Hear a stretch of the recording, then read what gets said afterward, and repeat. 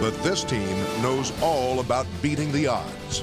We've been doing that for the past few years. You know, we lose a few key guys, and we always have guys who step up and take over the role. One play at a time, and remember, we control the tempo in our house, baby. Let's go. Also, too, in training camp, Mark Gabali of The Athletic reporting, aside from the Steelers being denied to go to training camp, Panthers are holding joint sessions with the Ravens. On May 26th, NFL owners agreed to allow 90-man rosters to enter training camp 2021. They will first be cut down to 85 players on August 17th, a second to 80 on August 24th, and the final trip to the 3-man roster on August 31st. And I think right now, like I said, listen, I think the stuff that's been going on in Latrobe, still a head scratcher if you ask me, how they're not able to host it there with fans just yet. The only thing is, too, when you look at, some of the things out there, too, with training camp, what is really going to be expected right now, once again, at Heinz Field, UPMC Sports Building Complex? Players trying to find a way to practice with more full speed.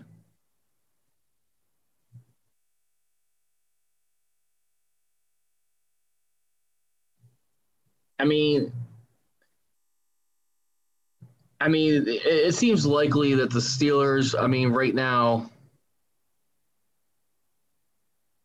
it was unlikely that teams will come out with an empty injury report.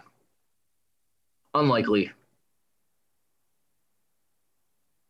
But under a collective bargaining agreement, the first 3 days of training camp must contain no contact. Fourth and fifth days, players are permitted to go to speed and helmets and light practice gear called spires and shells. The sixth day is a mandatory day off, and on the seventh is when players will wheel pads for the first time in the off season.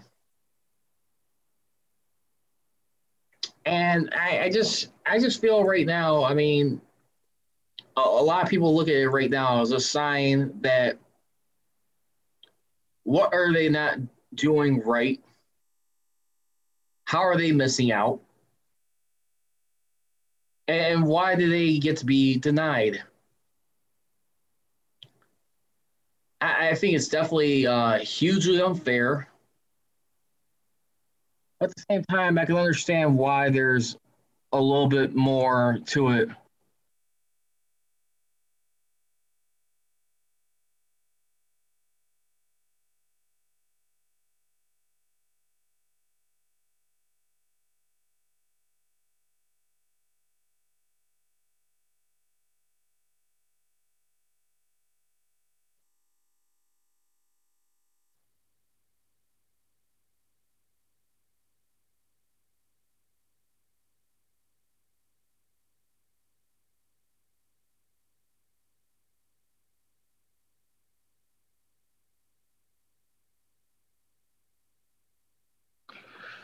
So, let's take a look at this a little bit harder, too. Let's also get into this right now. I want to ask you real quick as we look at it.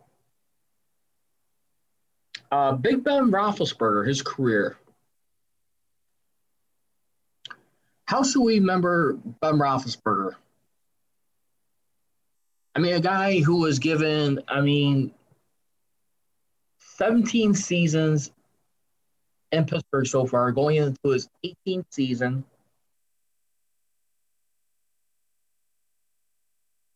It's definitely incredible to think what he's been able to do. Truly only playing 16 seasons. Realistically. Full seasons. But where does he rank at the end of the day amongst Hall of Fame quarterbacks?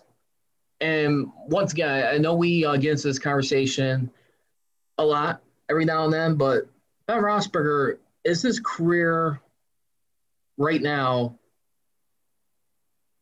going to be defined as the one of the all-time great Steelers? And where does this place in NFL quarterback history, especially with his recent draft class of guys like Eli Manning and Phillip Rivers?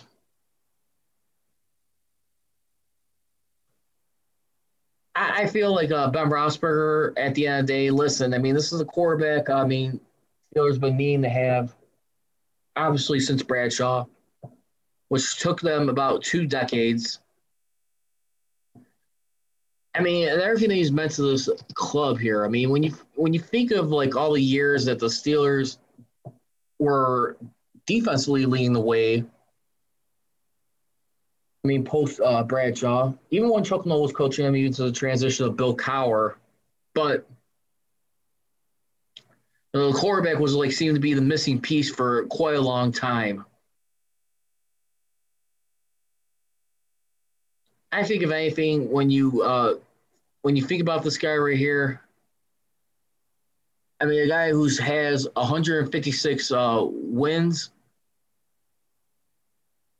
in his regular season. I mean, 169 career wins, 83 losses, 1 tie. I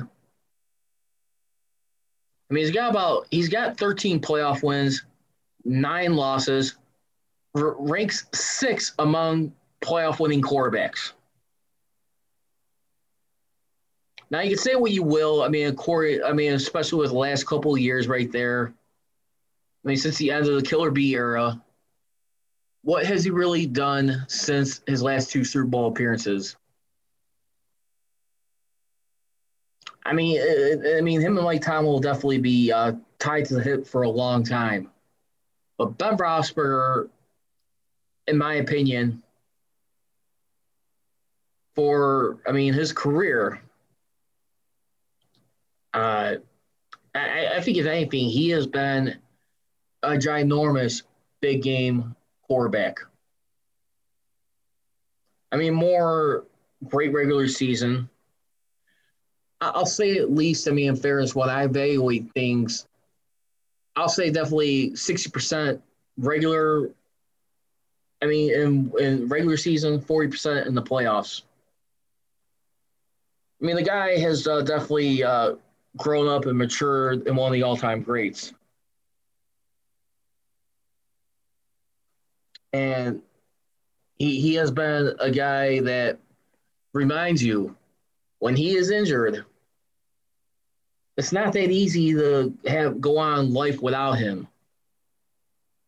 Obviously, 2 years ago, I mean, without him, I mean, like I said, defense was clicking on all cylinders for the most part. I mean, they were carrying this team. I'm not so sure if he were to get hurt again this season.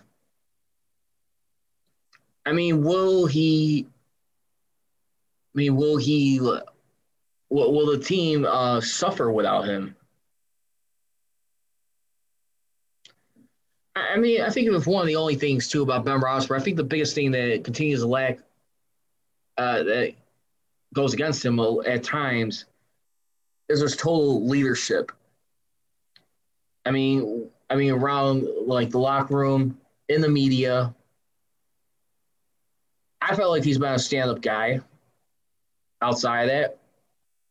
I mean, he's definitely had a lot of, like, maturing, even when they were winning those first 2 Super Bowls and those first 3 they were together.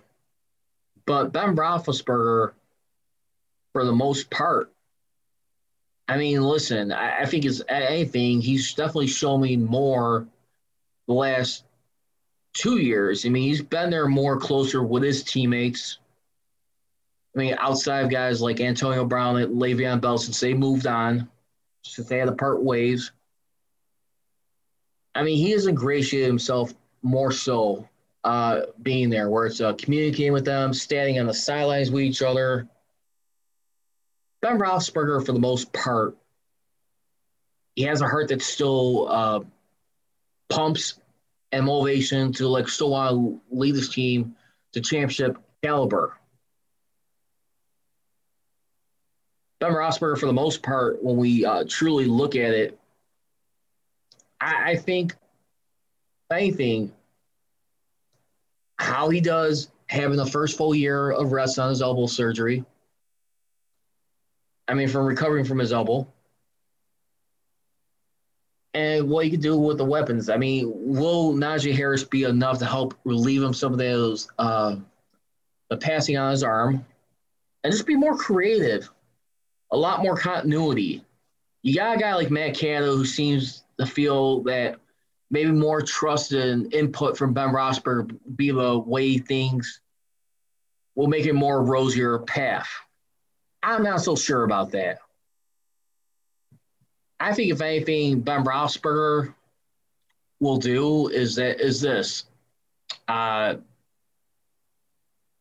think he'll definitely be a lot more rested. But I think for right now, I think the biggest question right now is, like, who's going to go to more outside the running game? Is he going to continue that continuity with him and Deontay Johnson, Juju Smith-Schuster, then Chase Claypool? Because the only thing is with Ben Roethlisberger, when I look at a guy, when he's locked in, he's locked in. But to be honest with you, too, listen, I think the only concern I have, too, like late in the season when you got your playoffs wrapped up, when they're, able to clinch as early as they did, I still think at times, I'm not so sure if I want to necessarily rest for that final week of the regular season totally. At least still give me a few more reps. I think that's been my only takeaway I've seen with Ben Roethlisberger. I mean, he'll get rested, get ready for the playoffs. And when you truly, look at that, when he's had that luxury in such a long time, really, I feel right now, what he needs to do, for the most part, when he is in that situation, he finds himself in,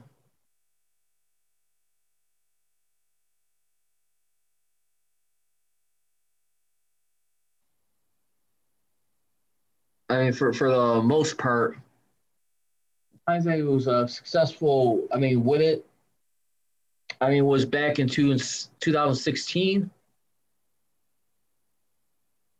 He's been 1-2 so far. One resting for the regular season and going into look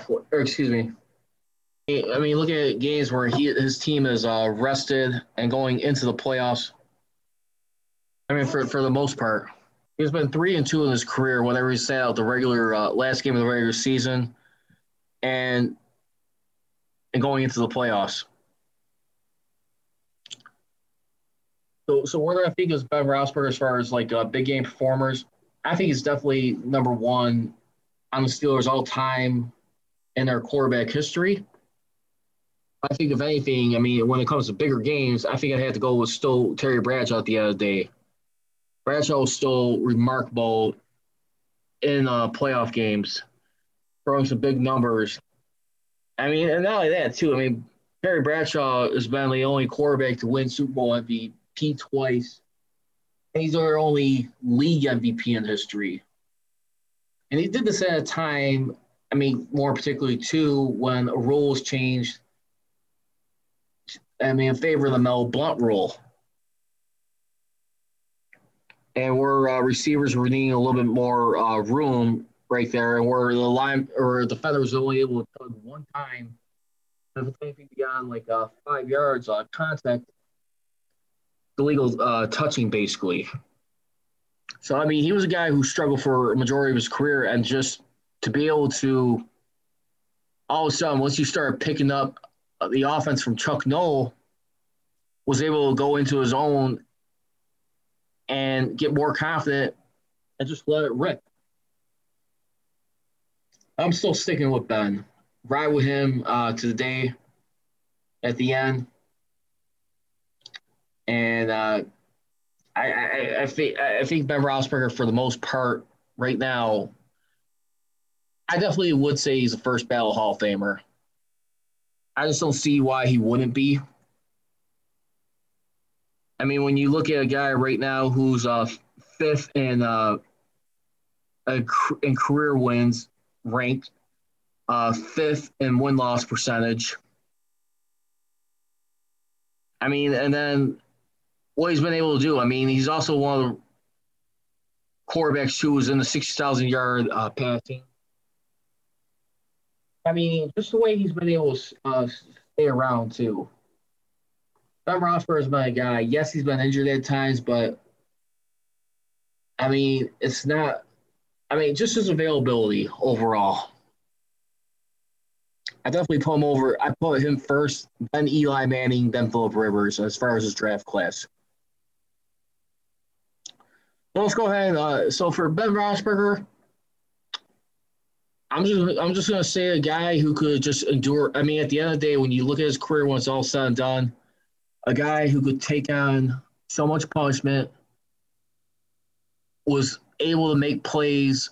It was able to extend plays, but I mean, wasn't afraid to lay it all on the line when his team needed him the most. And developed into a leader late in his career. That'll be the legacy of Ben Roethlisberger in my book. Aside from the 2 Super Bowls, when you look at the qualities.